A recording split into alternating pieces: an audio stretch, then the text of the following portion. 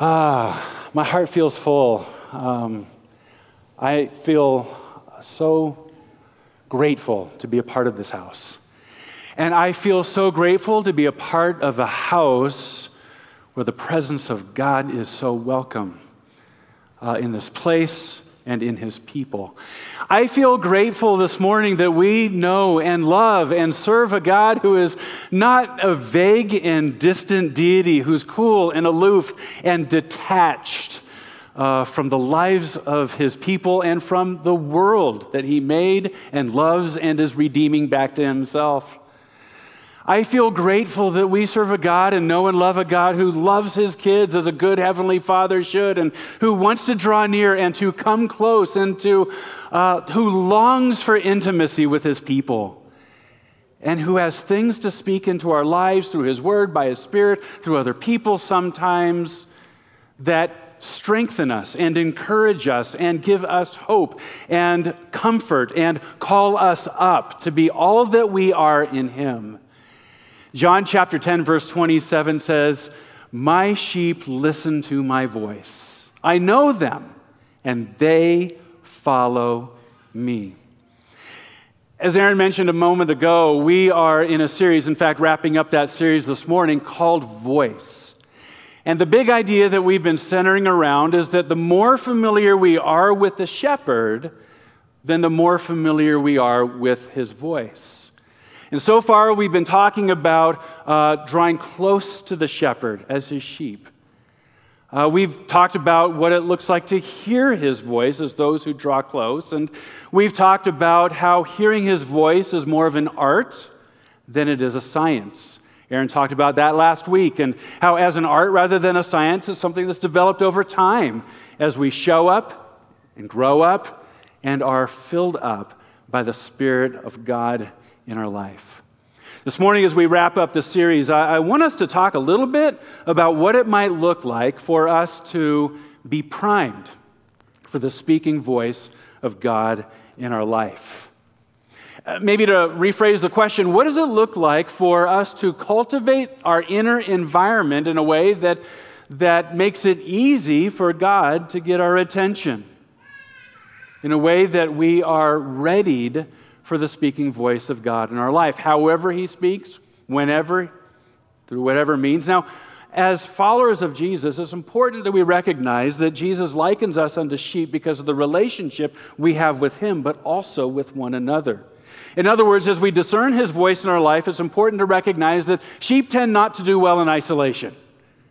We tend to do well and flourish in a flock.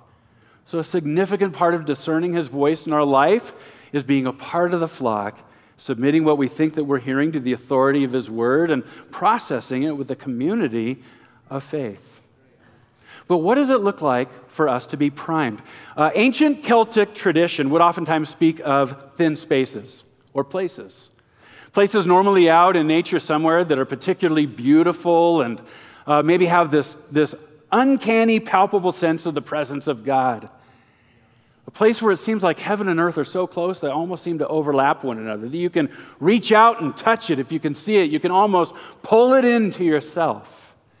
What might it look like for you and I to be like a walking thin space?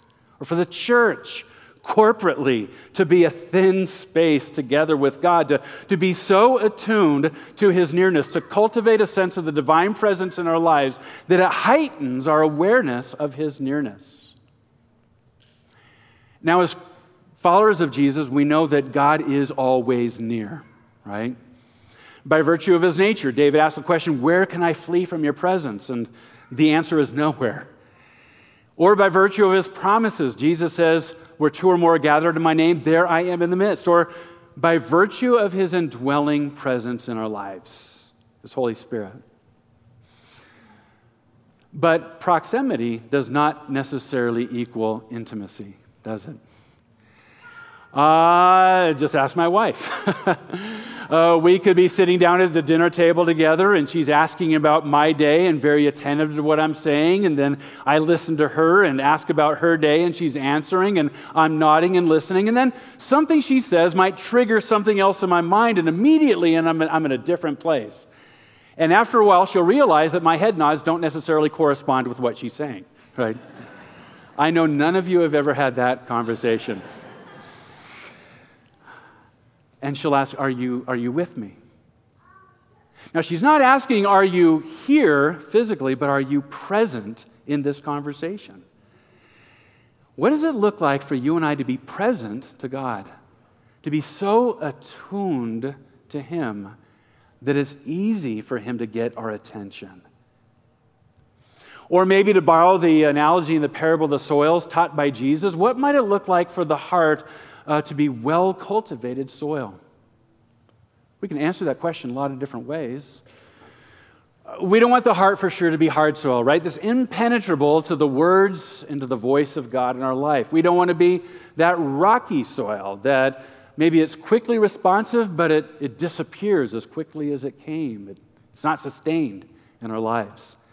Or we don't want to be that thorny soil that he talks about, the heart that is filled with distraction and confusion, the cares, the concerns, the noise from the world that chokes out and drowns out the words that God wants to speak into our life. We want to be that well-tilled, well-cultivated soil, the heart that is easily receptive to what God has to speak into our lives.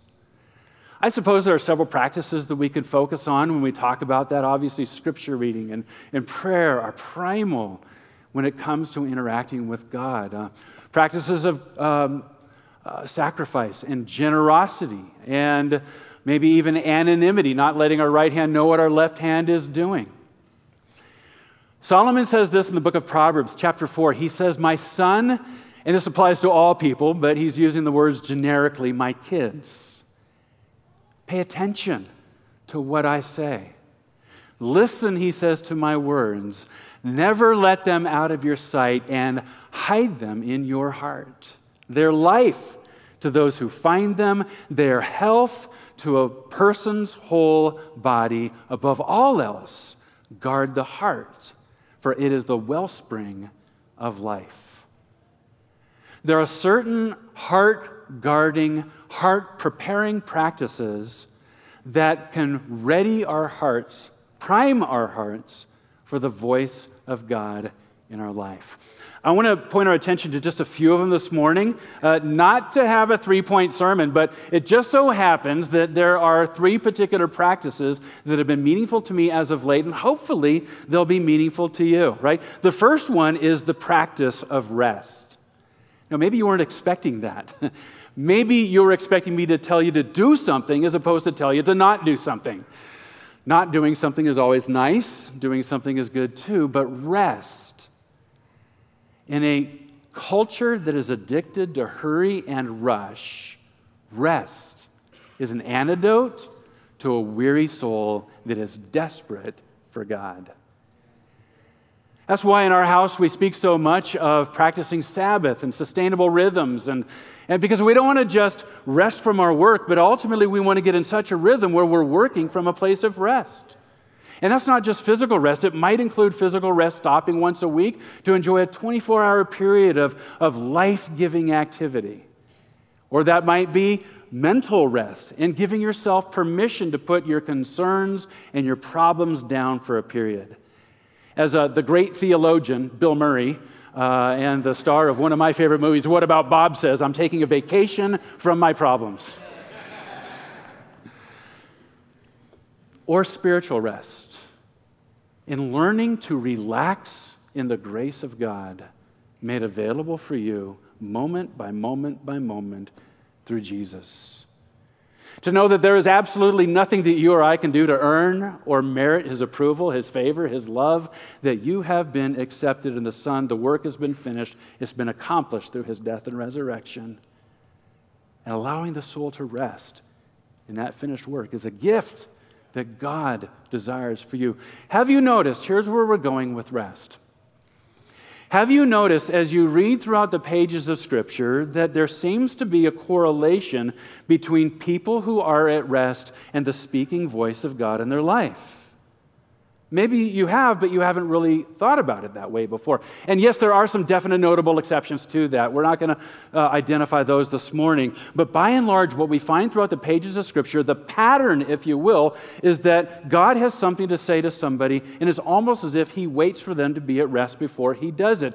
Jacob, for instance, in the Old Testament book of Genesis, he just completes a long day's journey. He's exhausted. He's camping out underneath the stars. He's so tired, he's using a rock for a pillow. I'm not sure I've ever been that tired. But that night, God comes to him in a dream. Gives him a dream of a ladder ascending from heaven to earth with angels of heaven ascending and descending on that ladder. Centuries later, Jesus will say that ladder is a picture of him. He wakes up in the morning and says, surely the presence of the Lord is in this place, and I was not aware of it. Thin space. Or Samuel, who grew up to be the great prophet of God in Israel. When he was just a boy training in the temple at Shiloh, the scripture says in 1 Samuel that he's asleep, or he's about to fall asleep on his bed in the evening. The evening lamp had not yet gone out. It's just the candle still flickering. And in the quietness of that evening, in the rest of his body, God whispers his name, Samuel. He thinks it's Eli. It takes a few times to realize it's God. He says, yes, Lord, your servant is listening. Or you take Mary, for instance, in the New Testament, how an angel of the Lord visits her in a dream and reveals to her that she is going to conceive by the power of the Holy Spirit, and she's actually going to bring forth into the world the Savior, the Messiah of the world. God has broken into her life. Or Peter. In the book of Acts, the scripture says in the book of Acts that he is visiting a friend in the coastal town of Joppa, and he's staying in his friend's house. And in the morning he gets up and he goes up to the rooftop of that house. The roof in that time was basically their version of the patio. And he's looking out at the ocean. And I imagine Peter up there, he's relaxing in a chair, and he's looking out of the ocean, and he's going to spend some time with God. He's got his Bible, he's got his journal, he's got a fresh pen, and he's got his grande cup of French roast, no room for absolutely anything cup of coffee, compliments of Starbucks Joppa. And he's going to enjoy some time with God, and he is just relaxing, looking out of the ocean, and God breaks in and gives him a vision that absolutely blows apart his dwarfed vision of mission in the world. Did you see the pattern? We can keep going, we won't. But time and time again, we see throughout the pages of Scripture consistently, God has something to speak into the lives of people, and he doesn't do it until they are at rest. By and large, again, some exceptions. It's almost as if he's waiting for his opportunity where there's no competition for his voice in their life. There's something about the body at rest. There's something about the mind at rest in a place of complete decompression that, according to what we might see in the pattern of Scripture, suggests is particularly attractive to the speaking voice of God in our lives. Perhaps this is why, for instance, the 23rd Psalm launches out these beautiful words like this: the Lord is my shepherd. I shall not be in want. He makes me lie down in green pastures. He leads me beside quiet waters, and he restores my soul. Only then does the psalmist go on to say, he guides me in paths of righteousness for his name's sake. It's as if the Scripture is setting us up for this pattern that the rest of God is a precursor to the leadership of God in our lives. I remember a time several years ago when our kids were, kids, 12, 10, and 8, and we had enjoyed a particularly restful Saturday at home. We slept in late. When we got up, we made a giant breakfast with all the carbs, you know the kind. And after we cleaned up, we went on a family bike ride throughout the neighborhood and through the woods near our house. We came home. We went to the blueberry farm near our house. We picked buckets of blueberries, came home. We relaxed around the house, enjoyed a grilling on the back deck. It was an amazingly restful day. At the end of that day, I was doing dishes at the kitchen sink. Cindy was in one of the back bedrooms, just playing with the kids, doing something fun. And I was just zoning out, looking out the window. I wasn't looking at anything in particular. I wasn't even thinking about anything in particular. I didn't have a spiritual thought in my head, let alone a thought in my head. In fact, I was probably doing the same dish for about 5 minutes, just kind of letting the water go down the drain. And in that moment of just complete rest, God broke in to my life in a way that he hadn't before in 20 years of following Jesus. He spoke in a way that I was not familiar with, but came with that Jacob sense of the presence of God and said some things that became very informative for our prayer life over the next year and actually came to pass exactly as he had said within that year. I was blown away. And what he said, not quite the point. Where I'm getting at here is that we can't manufacture our own encounters with God, but we can be ready for them. And we can cultivate the environment of the heart in a way that primes us for the speaking voice of God in our life. In fact, there's another practice that I want to draw our attention to this morning, and that's the practice of gratitude. Gratitude. And maybe you weren't expecting that one either, right? Just like rest is an antidote to a weary soul desperate for God, gratitude is an antidote for an anxious heart. An anxious heart that can also be interference to his voice in our lives. Now, it's not the antidote for an anxious heart, right? Because an anxious heart can be a complicated thing, but it is an important one. And by the way, practicing gratitude is certainly a whole lot more than putting a Pollyannic spin on every difficult experience that we have in life. It's not just turning to the positive and flipping the dial and don't feel those things that you're feeling. That's not necessarily gratitude, right? God wants us to invite him to journey with us through the difficult emotions that we experience in life. The fears, the cares, the sorrows, the worries, the hopes, the crushed dreams. He wants us to invite him into those spaces, even anger. Cast all your anxieties upon him, the scripture says, because he cares for you. We're not wasting God's time when we invite him into the difficult places. We're journeying with him in the journey of life. And yet overarching all of that, and in the midst of that, there's still gratitude. And there is nothing like expressing gratitude that puts the heart in the place of immediacy before God unlike anything else that I have experienced. And maybe you've experienced the same thing. Try it. Next time you're sitting on I-25 in traffic and traffic is going absolutely nowhere and you're wondering, why aren't people moving, right? My tendency is to think if we all count to 3 and push the accelerator at the same time, we'd go, right? Come on, guys, we can do it. Team effort. Or you're making your way through the grocery store and you're trying to find that office supply section that's about 2 feet by 2 feet. And you're just looking for some name tags for your city group that starts in about 20 minutes. That was me about a week and a half ago. Or the next time you're doing something completely unseen and mundane, like cleaning the toilet. Right? In those unlikely moments, practice gratitude. Lord, thank you that I've got a toilet to clean. Thank you for a roof over my head. Thank you, God, for people in my life, for family, friends, coworkers who make me better. God, thank you for a job. Thank you for an income. Thank you for grocery store shelves stocked with food, for the people who stocked it, for the supply chain that brought it, no matter how broken it might be right now. Help them, Lord. I mean, really help them. God, thank you for healthcare workers. Thank you for county health officials who are doing their darndest. Thank you, Lord, for police officers. Thank you, Jesus, for your Son,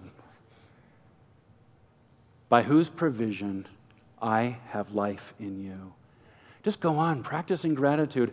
Notice as you do what happens in your body, physiologically.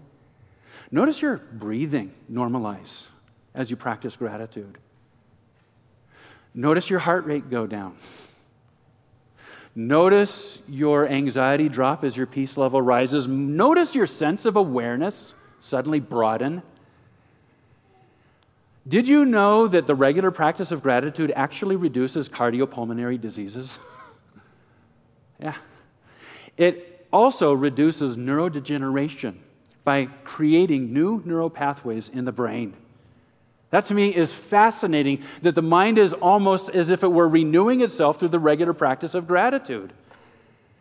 But more than that, at least for our purposes this morning, there's something on the inside that comes into alignment with the heart of God, with the person of God, the goodness of God, the grace of God, and His good intentions for your life through the regular practice of appreciation and gratitude to God. When I was a little guy, we had something called a television set, right? Today, we've got TVs, right? Then we had television sets. It was as deep as it was wide. It was a cube. And it was a heavy cube. It was on a big metal stand, and it was the centerpiece of the room. And there was no such thing yet as a remote control, or the clicker, as we would call it, when the first remote control came out. When you wanted to change the channel, you got up from your chair. I know this is scary. You walked over to the television. You turned the dial. And you're thinking, wow, that must have taken forever. No, there was only 13 channels, right? Half of them worked. I don't know what the purpose of the other half was ever for, except it made counting sense for people who are very linear in their thinking. And then when the picture wasn't coming in very clearly, it was staticky, or there was snow, right? We would call it snow on the screen, and everybody would sit around waiting for someone else to get up to adjust the antenna. On the top of the television set was one of these contraptions, right? I bet you have no idea what this is. Some of you say, oh, there it is. In fact, this one has dust on it. We would call this rabbit ears for obvious reasons. And this would sit on top of the television set. It was plugged into the back. And when the picture wasn't coming in clearly, then somebody would volunteer and get up and stand next to it. And everyone else would say, nope, a little bit to the left, no, a little bit to the right. No, kind of lift your foot over it. No, put it back down. No, put it right down. Don't move a muscle. That's perfect, right? Because Chachi's about to propose to Joni and nobody wants to miss the big moment. I lost about half of you in the room with that joke.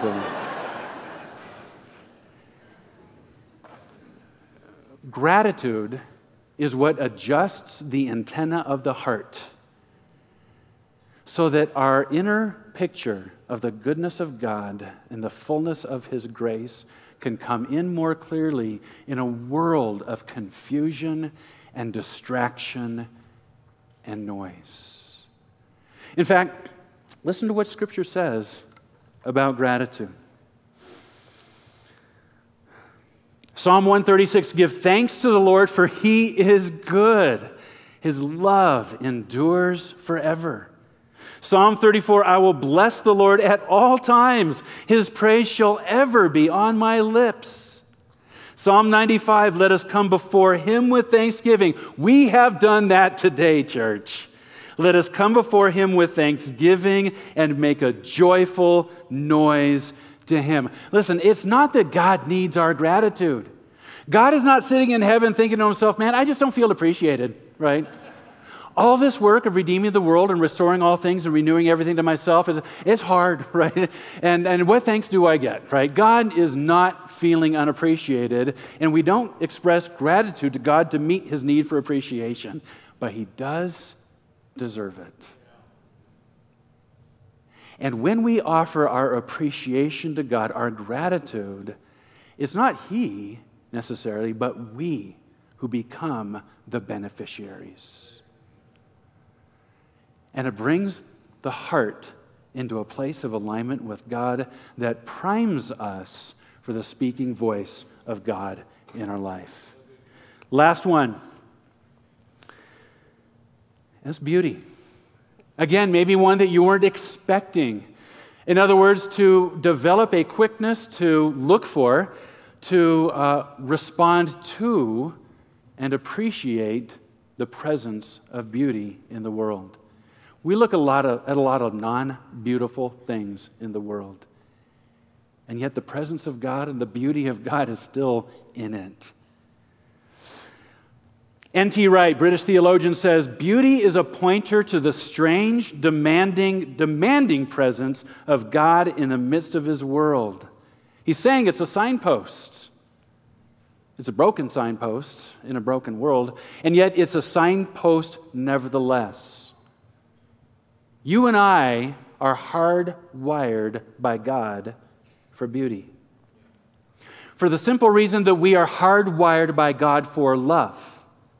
And beauty is what love looks like, or sounds like, or smells like.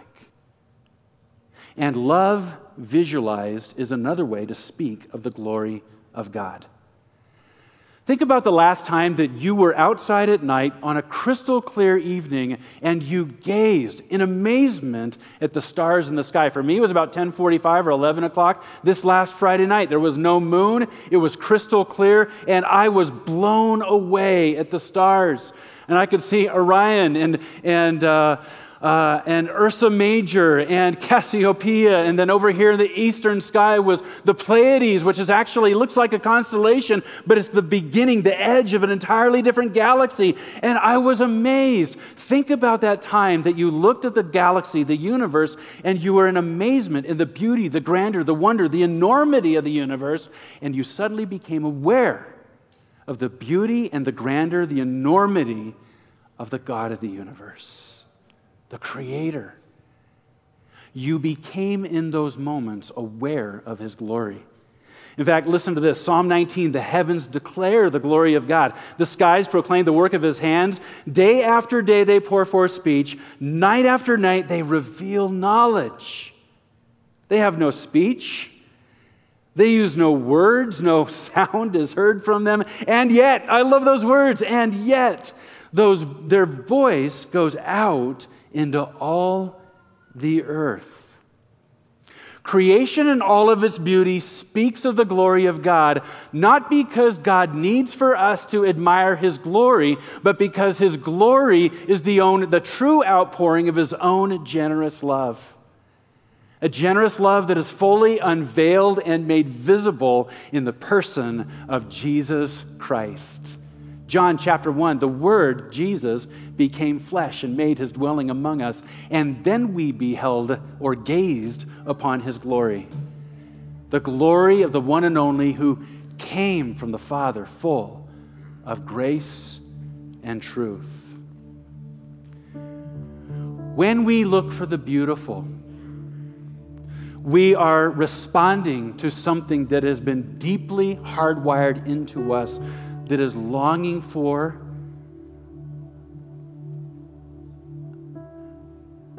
to see and to respond to the beauty of our Creator, to the beauty of God, to the beauty of Jesus. And that might be the beauty of a morning sunrise over a glassy lake. It speaks to something. This is what makes beauty the language of the soul. Speaking to something deep within that connects you back to Him. And that might be the beauty of a musical score that when played just puts your soul in a totally different place. It might be the beauty found in the face of a child, or an act of kindness expressed from one person to another. Because you see, ultimately, beauty is not just found in things, it's found in people, and maybe even especially in people. All people. Because all people, no matter who they are, no matter what side of the aisle they find themselves, no matter what side of a border they happen to be, all people are made in the image of a good and beautiful God.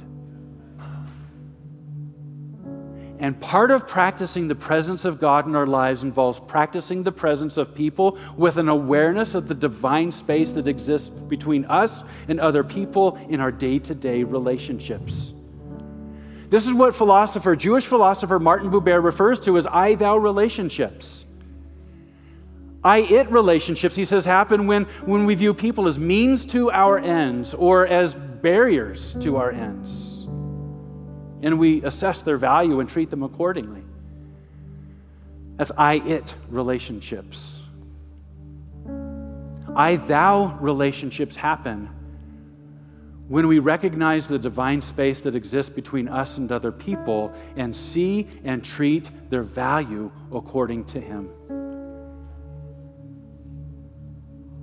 Canadian theologian and founder of L'Arche School for the Disabled, Jean Vanier, says that to love someone is to reflect the beauty of another person back to themselves. That's a pretty core definition. I love that. And the reason why I love that is because when you look at the life of Jesus in the Gospels, you see that's exactly what he is constantly and consistently doing. That he had this unique ability to just stop on a dime, to look at, listen to, pay attention to, and recognize the beauty found in another person. When he saw them, he did not first see their sinfulness. He saw first the beauty of one made in the image of God. Whether that was a Roman centurion, a tax collector, whether that was a broken woman at the well, or a leper outcast by his own or her own community, he saw beauty. And that began everything that he did for other people, that moment. So whether we look for beauty in things or see it in people, ultimately what we're doing is we're training the soul to look for God and to gaze upon his beauty. Listen to what the scripture says in the book of Psalms, chapter 27. One thing I ask of the Lord. That's a pretty singular request.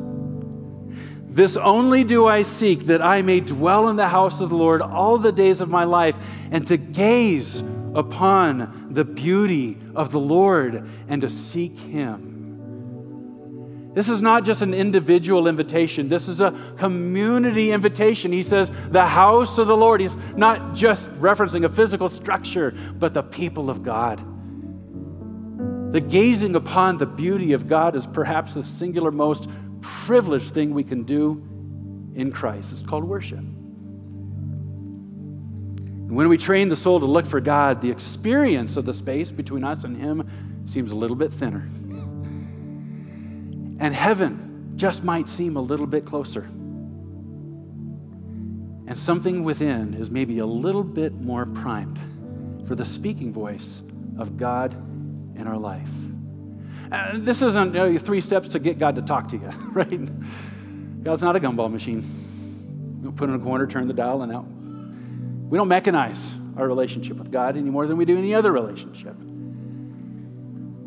But we can become present to God. And we can develop an attentiveness to him that heightens something within that listens and hears his voice. So I don't know how this lands in your heart this morning. Maybe some of you are thinking to yourself, I have never heard the speaking voice of God in my life, and I've been following Jesus for... Can I just, maybe you feel a little bit badly about that. Can I encourage you? Don't feel badly at all, right? Those who look to the Lord are radiant, their faces are never covered with shame. The psalmist says. Maybe your next step is simply to relax, to take the pressure off yourself, the burden off your shoulders, to hear from God, put it back on his shoulders where it belongs, and just enjoy him. And allow yourself to enjoy the reality that he actually does enjoy you. He finds you delightful. Not everything we do delightful, but he finds you delightful. Maybe you're here this morning as one who would say, I have heard God speak and in a particular way over the years, but it's been a while. I feel like I'm in a dry spell. Where'd he go? God? Right? And so maybe your next step might be to revisit. God, how might you be training me or redirecting me to listen to your voice differently in this season of my life? When we get in a rut, we can depend on that rut and lose our dependency on God. So maybe your next step is to revisit. Maybe you're here this morning as one who would say, wow, this whole idea about God speaking seems very foreign to me. Maybe you didn't realize that the relationship that God invites us into is it's interactive, it's participatory.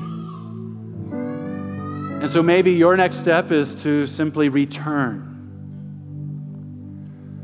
To come home to God, maybe for the first time, or the first time in a long time, through a personal relationship with him, through faith in his son Jesus, by whose death and resurrection that way is made possible. He so longs for you to know him. and for you to know his love and his delight and his pleasure in you, and to consider you as his child. So whether your next step is to relax or to revisit or maybe to return, there's one step that I'd like to encourage us all to take. It's the same one that Aaron has been encouraging us to take over the weeks of this series, and that's to take just 5 minutes alone with God and sit quietly in his presence. Just enjoy him. I mean, it's one thing to wait for God for something. It takes a little bit of practice and discipline to wait for God for nothing. But just to wait on him and to be present for 5 minutes. Maybe ultimately the goal is every day, but once a week, maybe set a timer so you don't have to worry about the time. That's kind of taken care of. And maybe this week do it a little bit differently. You've been doing it. Maybe go outside or look out a window where you can see something beautiful. And appreciate that beauty. Allow that beauty to point to his beauty. And allow your soul to gaze upon the beauty of God. In those moments, and I want you to hear this, know, regardless of what's happening, loving, friendly eyes are gazing right back at you. So can we pray, church? God, we thank you that you are a relational God who made us for relationship with you, who desires to speak into our lives words that strengthen, encourage, comfort, and call us up. So, Lord, would we recognize your ongoing invitation to intimacy? Would you help us take the steps that you would have us take to cultivate the inner environment of the heart that we might be primed for your speaking voice in our lives? Help us to know and become familiar with you, that when you speak, we would know and be familiar with your voice. In the precious name of Jesus, we pray. Amen.